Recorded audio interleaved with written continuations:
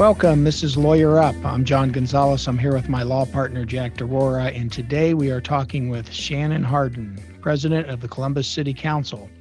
Welcome, Shannon. How are you doing today? I'm doing well. It is 2020, so that always comes with a caveat, but big picture, we're doing all right. That's good to hear. Could we just start with a little bit of background for our listeners? Tell us how you became a city council president in a big Midwestern city like Columbus.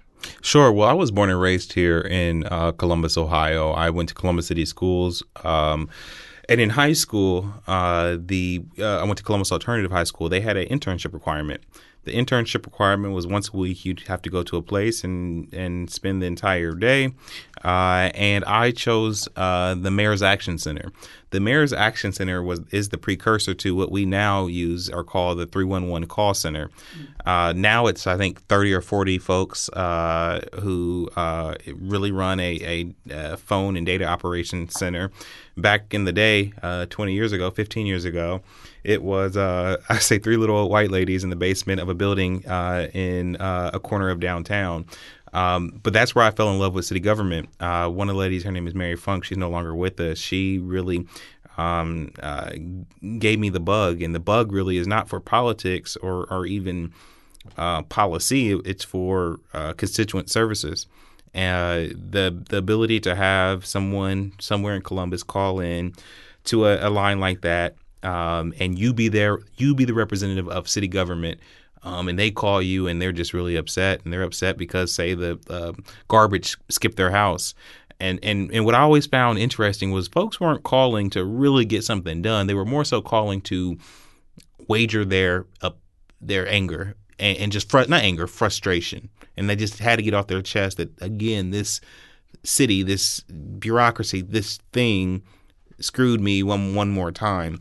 And what I fell in love with was the ability to click over, call the refuse department, say, hey, would you go back out to so-and-so address, and then click back over and let them know that in the next 4 hours a truck would be coming to get their trash. And just for a few moments in the moment, but maybe in a more profound way, change their view or their interaction with their local government. And that's what I fell in love with in terms of elected office, city government, local level, was that ability to be granular and on the ground with constituent services is still what keeps me in it.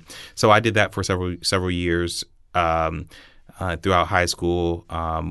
Came back from college, still working in the city doing that type of work, and the mayor. And my mom did work for city government. My mom was the front desk clerk at City Hall all throughout her career, and so had the proximity to people downtown. And so the mayor had seen me, and he said, "When you graduate from Morehouse, I'll have a job for you." Well, that was in 2009, in the middle of the Great Recession, and I thought he was just blowing smoke, but he gave me a call after graduation, and that started my career. And that was a little over 10 years ago when I came to work for Coleman in his office. I worked for him for 5 years, a little over 5 years, making my way all the way up to director of his community outreach.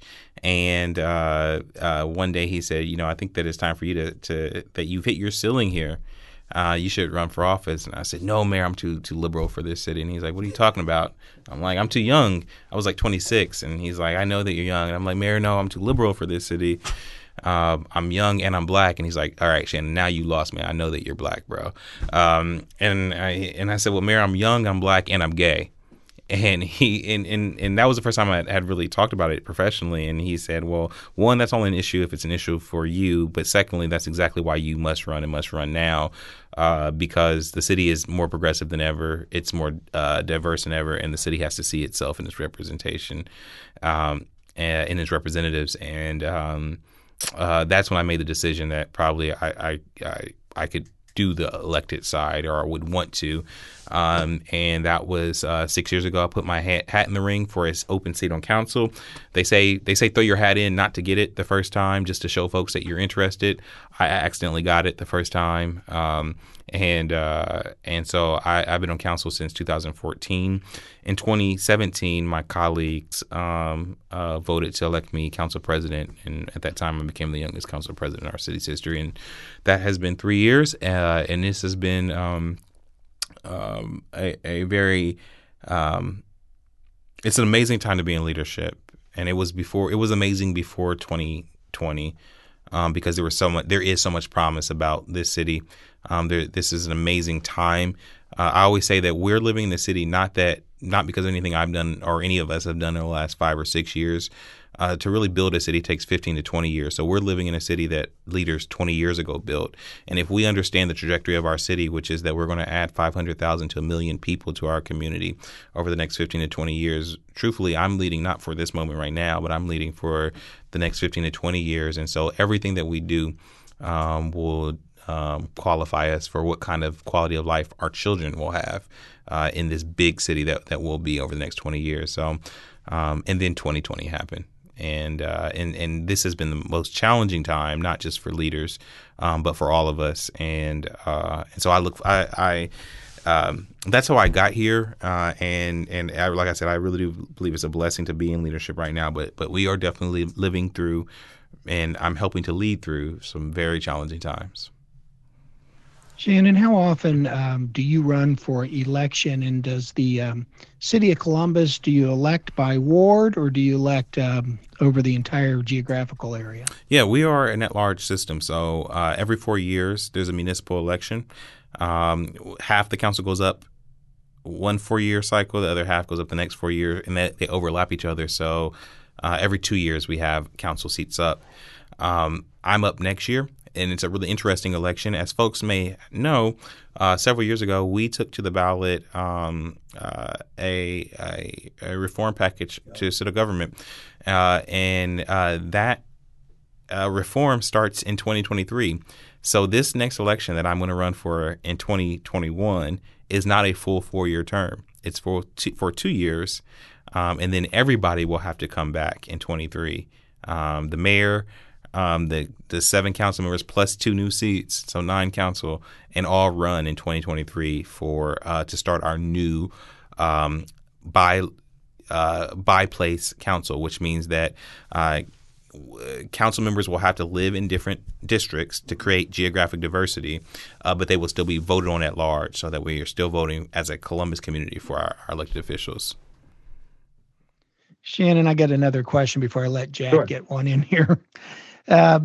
Being in leadership, can you tell our listeners about what your involvement is with regard to the COVID-19 response, either for the city or if you're working with state leaders? Certainly. So, we're still under an emergency decree. If folks don't know, might not realize it, but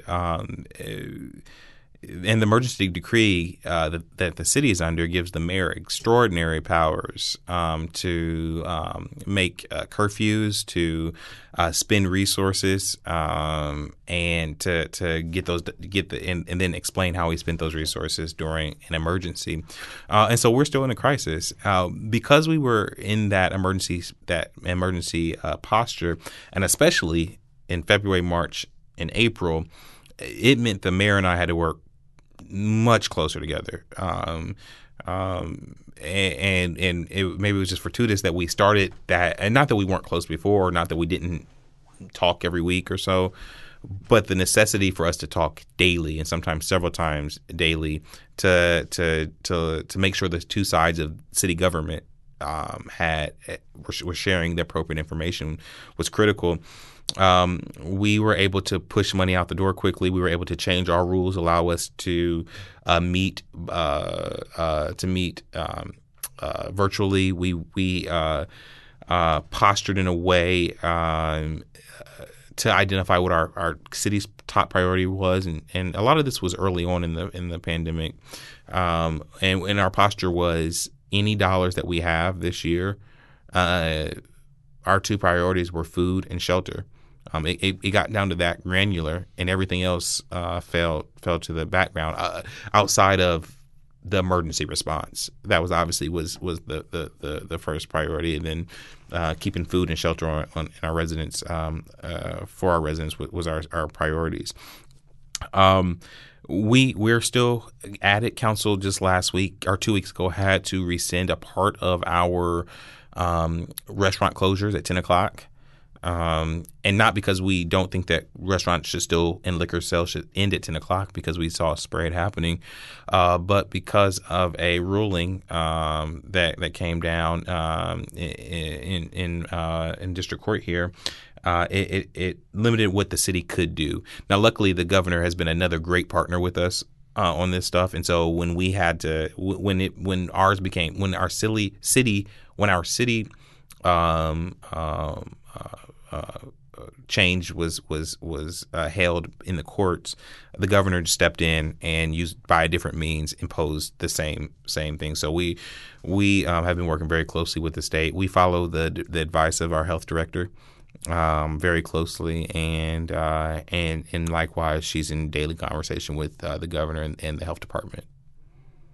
We're here to talk about Black Lives Matter and racial issues. Yeah. So let's get to it. Yeah. What does, or the term Black Lives Matter seems to mean different things to different people, and probably the diverse thoughts are attributable to white people. What's it mean to you?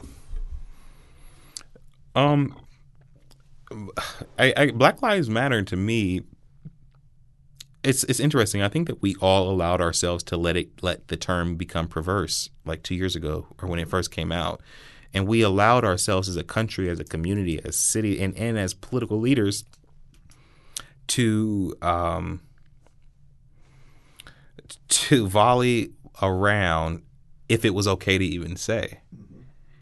And looking back on that period of time where we all allowed that conversation to happen, to realize how offensive that is to any life, really, to that you can't say affirmatively that your life or that other folks who have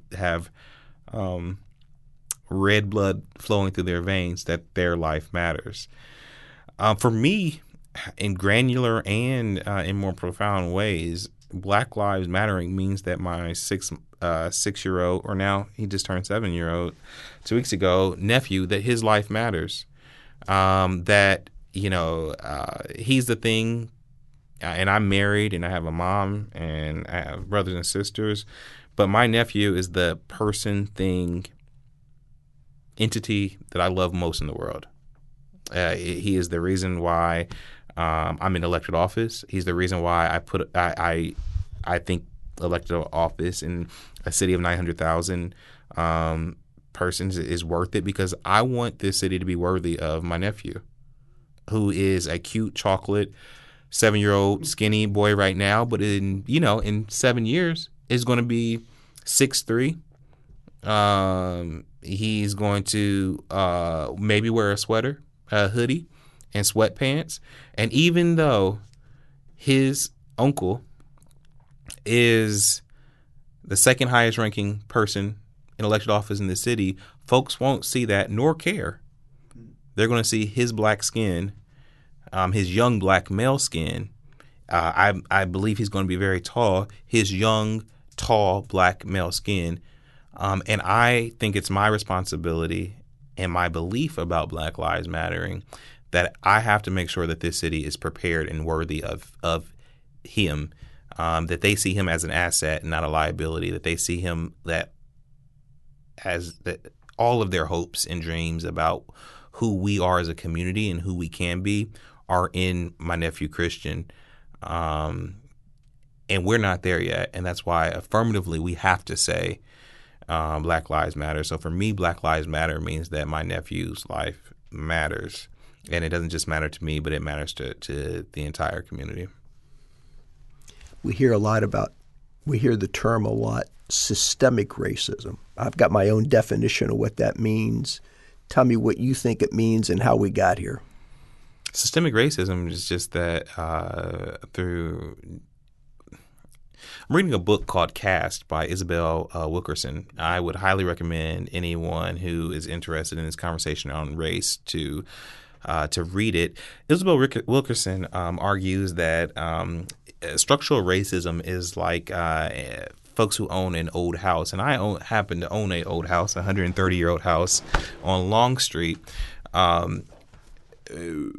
Structural racism, like this country and like that old house, its foundation was built a long time ago. My husband and I live in that house. We didn't build the house, but we have to deal with the cracks in its foundations. Those cracks were put in there, some for on purpose, some just by happenstance of when it was built. But nonetheless, the issues of when that old house was built affects us to this day. It creaks, it moves. If we don't examine it, and if we don't identify, and if we don't own up and realize that there are cracks in the foundation, then it will come back and cost us in our old house. She goes further to say that when it rains, people who have old houses are scared to open the basement door to go down to see if the water came in. But we know the water came in regardless if we go down there or not. And it is my thought that in May, what happened in Minneapolis and came across our country was the water coming in our basement, and which meant that we had to go down in our basement and examine the destruction, where we were, how we got there, and the cracks in our original foundation. Structural racism is everywhere. It's built into who we are and who we are as a nation. It's not something that we should run away from. It's something that we should identify, that we should root out, and that we should change if we want to stay in this old, beautiful house. Shannon, how does the term or the concept of white privilege relate to what you're talking about with systemic racism? I think white privilege is obviously real, and it is I think a part of the structural racism, in that because this thing is all around us in everything that we eat and breathe and live. If you were not a part of the oppressed, it would seem normal. Not even just normal, but balanced. And so the white privilege we shouldn't knock someone for. You cannot be knocked for having white privilege. You can be knocked for not identifying that you have, or not doing the work of rooting out what that means to you and what that means to other folks around you. Well, that brings up a question, which is a lot of times people define the world by their own narrow experience. So people might say, look, I don't see racism in my neighborhood. I don't see it at work. Therefore, it doesn't exist.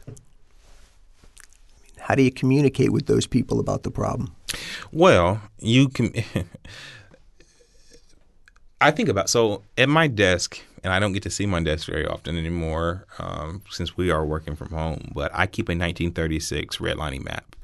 And I keep it on my desk as a reminder for other folks who come in to talk to me about policy, but more so even for myself, to remind me that there were structural laws put in place, and this is how it catches up to today. So that 1936 redlining map of Columbus identifies the community where it was damn near impossible to get any lending to communities. The federal government specifically came into Columbus and said these neighborhoods, because of their rates of African Americans, cannot get X, Y, and Z, small business loans, home ownership loans. This is the plight of this neighborhood. Well, in my line of business today, we use what are called heat maps. Heat maps show the preponderance of certain things happening in a certain area. So there is a heat map that will light up red in a certain part of town as you talk about infant mortality or food deserts or violent crime or hypertension or now COVID. And you can, and the heat map shows that the lighter, the darker the red, the higher preponderance of that, whatever the data piece is that we're studying. You can overlay almost to 100% the current heat maps on top of the 1936 redlining maps and see that these very specific areas are the same areas that today have those higher relationship to all of those indicators. And so for me, when we're talking about racism, no, you didn't do that yesterday. But the effects of racism are being felt and benefiting some today and afflicting others today, just as if it was enacted, in current time. And so, no, you don't have to be actively doing things that are racist to have the positive effects of some of our forefathers' racist policies. And so, and what we have to do is take out some of the sting of, I'm not calling you necessarily racist, but we are living in a society that was built on racist policies, and some are benefiting from it and some are not. And I think my job is to close my eyes and see who's benefiting or not, and try to just rectify the cause, the root causes of it. And that's what we do. That's what we try to do at council is be as intentional about our policies going forward and their effects on folks as our forefathers were in taking us down different paths. When I think of this concept of white privilege, to me, as a white man, I think it makes it difficult for white people to understand or recognize systemic racism. And I make a distinction. I mean, we all can point out racism. If we see it, we're going to know. But thinking about it being a systemic issue built into society, I think it's more difficult for white people to recognize it because, as you were saying, Shannon, whether we admit it or not, a lot of us, or most of us probably have benefited from it over time. So, until white people start to recognize it, I fear that it's going to continue to be a problem for us all. I would agree with that. I mean, we have to do the harder work. And so, I'm a young black man and I'm married to a white man. And I tell him today, and he's not from Columbus. He's from Defiance, Ohio. We all have a role to play in this. And I tell Ben, you don't have to be woke here in Columbus. You need to be woke when you go back up to Defiance. And you can be woke when you go to the lake. Spaces that are that I can't go and share a message. And so when I think about my white allies and our white friends, the conversations, there are still rooms that you can go in and move a message much farther than someone else. And that has nothing to do with what you post online. That has nothing to do, even truthfully, with who you vote for. It's your ability to influence folks in your sphere. And I am hopeful, but I question if our friends and our allies are really carrying those messages back to the places where people that look like me are not. It's a big, important issue. And I don't know, Jack, if you know this, but I was going to Columbus public schools when they were desegregated back in the 70s. And I went to Beechcroft High School, and the demographics changed overnight. And all of a sudden you had a lot of white kids that had seen or had very few friends or interactions with black kids were now going to class with them and sitting next to them, and to my benefit, playing sports with them. And that was an eye-opener to me, because the one thing I remember distinctly now thinking, was, boy, they're about as afraid of this as I am.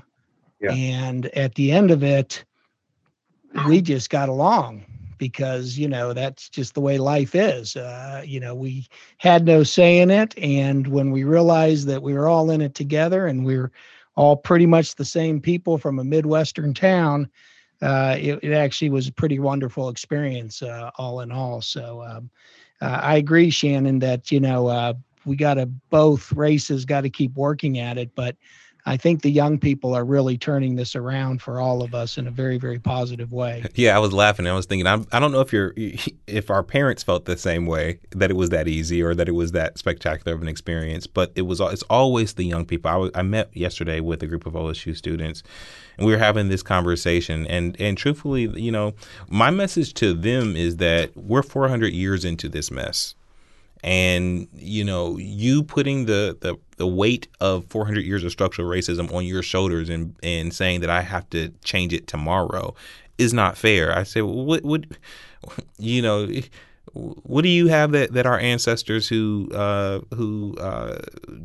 pushed through the civil rights movement have? Like, they didn't get it done overnight, but they made huge gains. What do you have that the folks who pushed us through and got emancipation and won our freedom from slavery? We don't.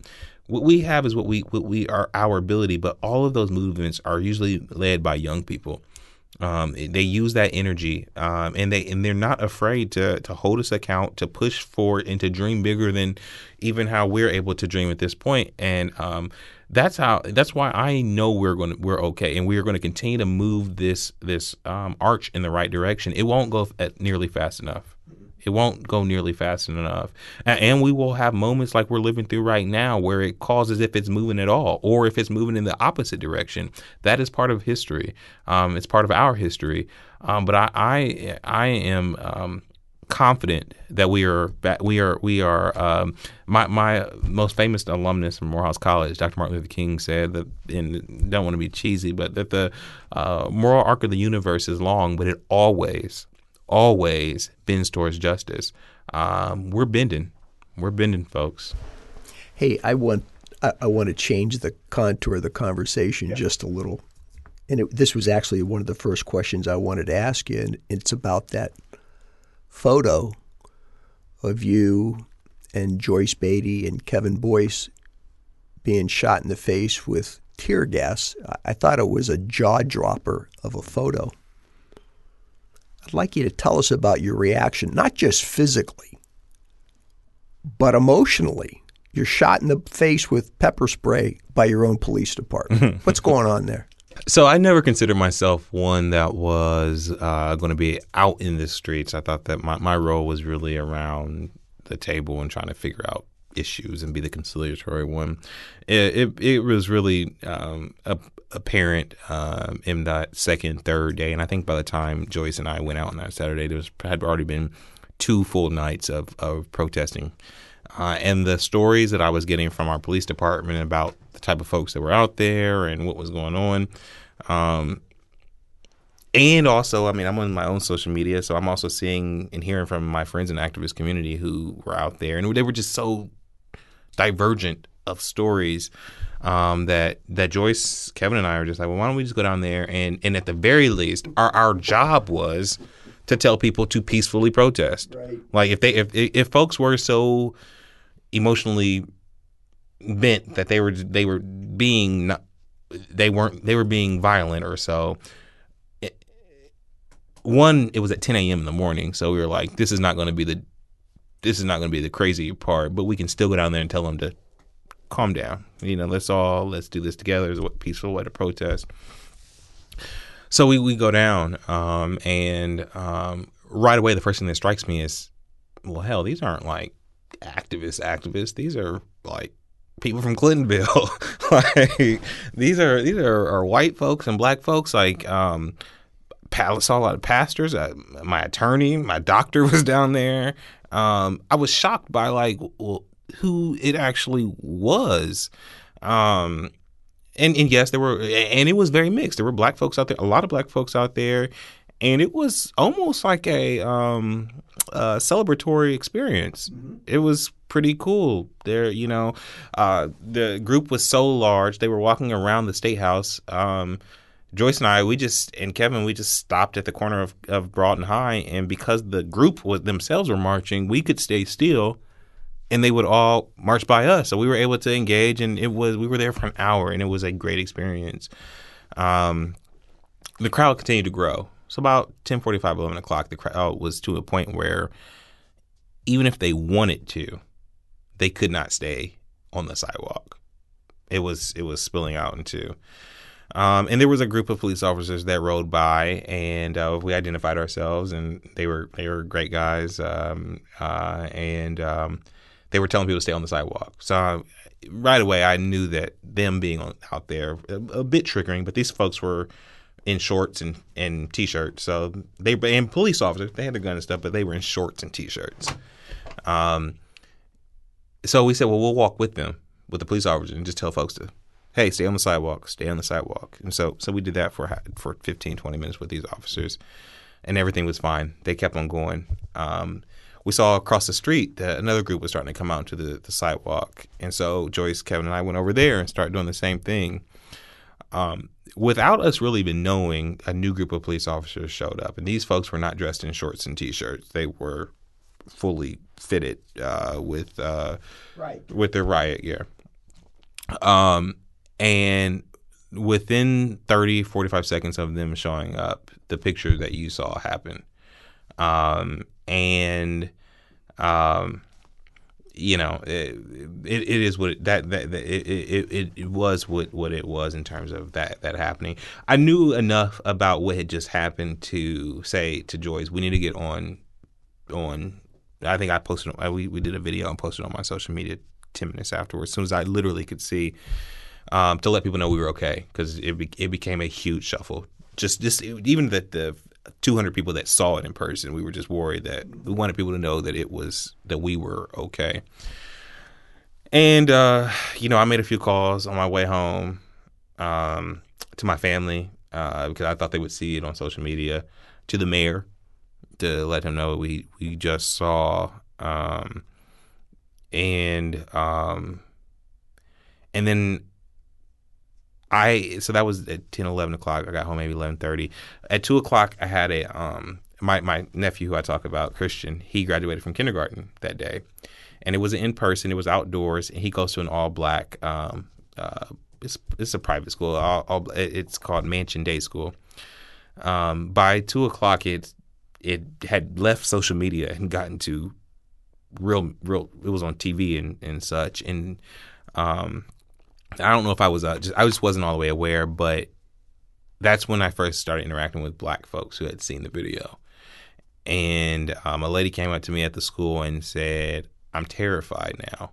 She said, "I was angry before when the protest went with George Floyd. Now I'm terrified because if they can do that to you and to Joyce and to Kevin, our three highest ranking African Americans in our city, then what the hell will they do to me?" Mm-hmm.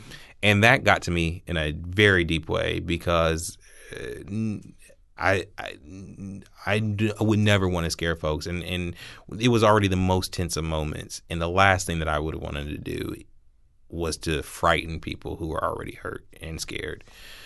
And thus started really when I was really committing myself to the reform, that we had to step out in a real way. We had to say what we saw. And acknowledge exactly what was going on. And I thank God that I did go, because I had to see it for myself. And if I didn't go, then we would have had issues, because, elected officials are trained, especially at the local level. How do you talk about police-involved incidences? You are trained to be very vague, be very cautious, be very slow in your response, because anything that you say about a police-involved case can be held against you, against the city or so going forward. So we have always been trained by the city, by our attorneys, and to be. and that the videos are inconclusive always. They're only showing one part. Well, I didn't need a video. I was there. I saw what happened, and our police officers were shockingly aggressive at 10 o'clock in the morning. Now, there are excuses, and that's some that I take. I know that we were overworking those police officers. They were working 16, 18-hour jobs. My cousin is a police officer who was out there that day. She had called me already to tell me that she was taking incoming. And she was purple and blue from taking frozen Molotov. I saw that with my own eyes, her stomach. And so I do know that there was stuff out there. But a police officer showing up to a nonviolent event and using that level of force was violent and aggressive. And there was no ifs, ands, or buts. And I'm glad that I was there so that I could say it that clearly, because my concern, big picture that weekend, was that we would lose the confidence of the governed. We have to remember that, this whole structure of government depends on the governed consenting.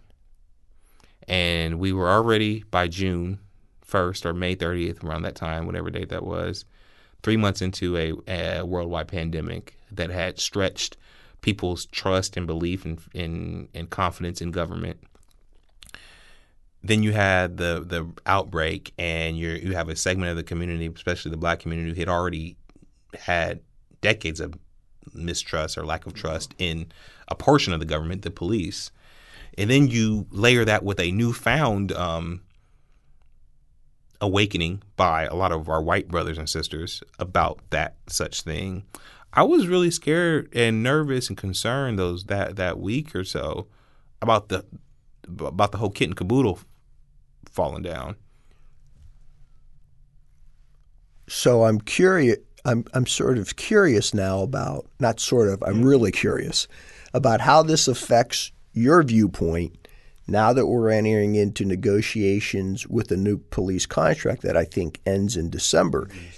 It sounds to me like whatever viewpoint you may have had 8 months ago probably changed. Talk to me about that. It's not the viewpoint change, it's how you talk about it. All right, so let's talk about that. Yeah, it's again, I believe that you are cautious. You keep a level of decorum so that you can fix it at the table.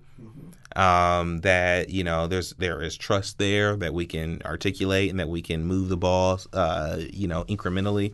That was not working, and it wasn't getting us where we needed to go, and so. What has changed is the posture in which we move forward the reforms that we all know are necessary.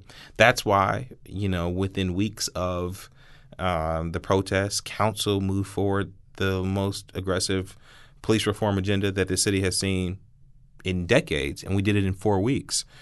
We essentially banned no-knock warrants. We set up hate group affiliation background checks for all of our police officers. We changed the oath that the police officers take. We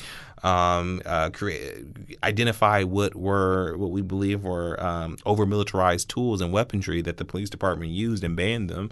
And then we sent to the voters the Civilian Review Board and independent oversight for voters to use. What we have to still do is bring people into the negotiation. If folks knew what was in the FOP contract and how stacked it is against the city, it would continue to unify us in saying, all right, this is enough. And so we have this opportunity to vote for issue 2. It sets up the structure and codifies the money in our Constitution, city's Constitution, in perpetuity. But we still got to go to the negotiation and negotiate the fine pieces of it.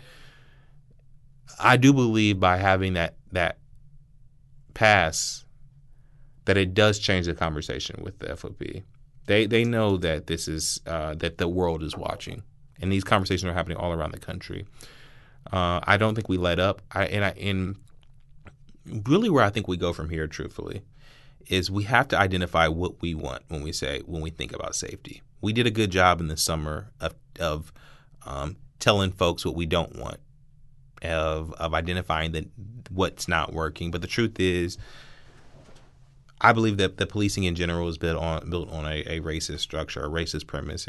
Policing comes out of the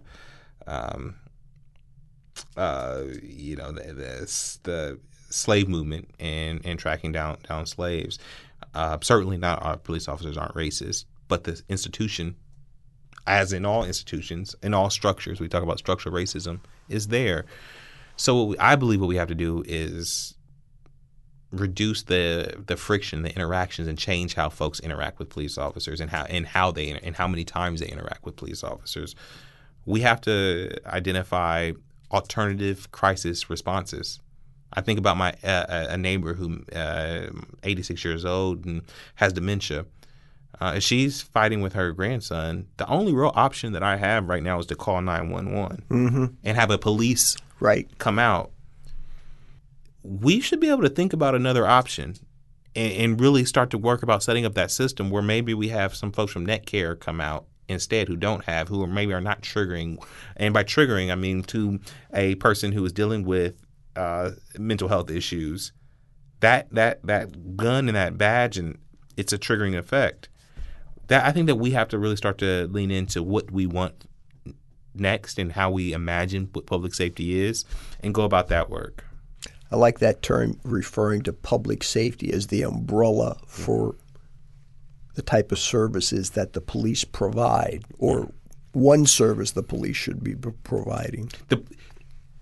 We shouldn't be thinking about our safety in terms of only policing. I think you just said it better than I was trying to articulate it. Yeah, that's not. We should not be thinking about our safety in terms of police. But but police will play a role. It's funny when my in-laws are old school Republicans, and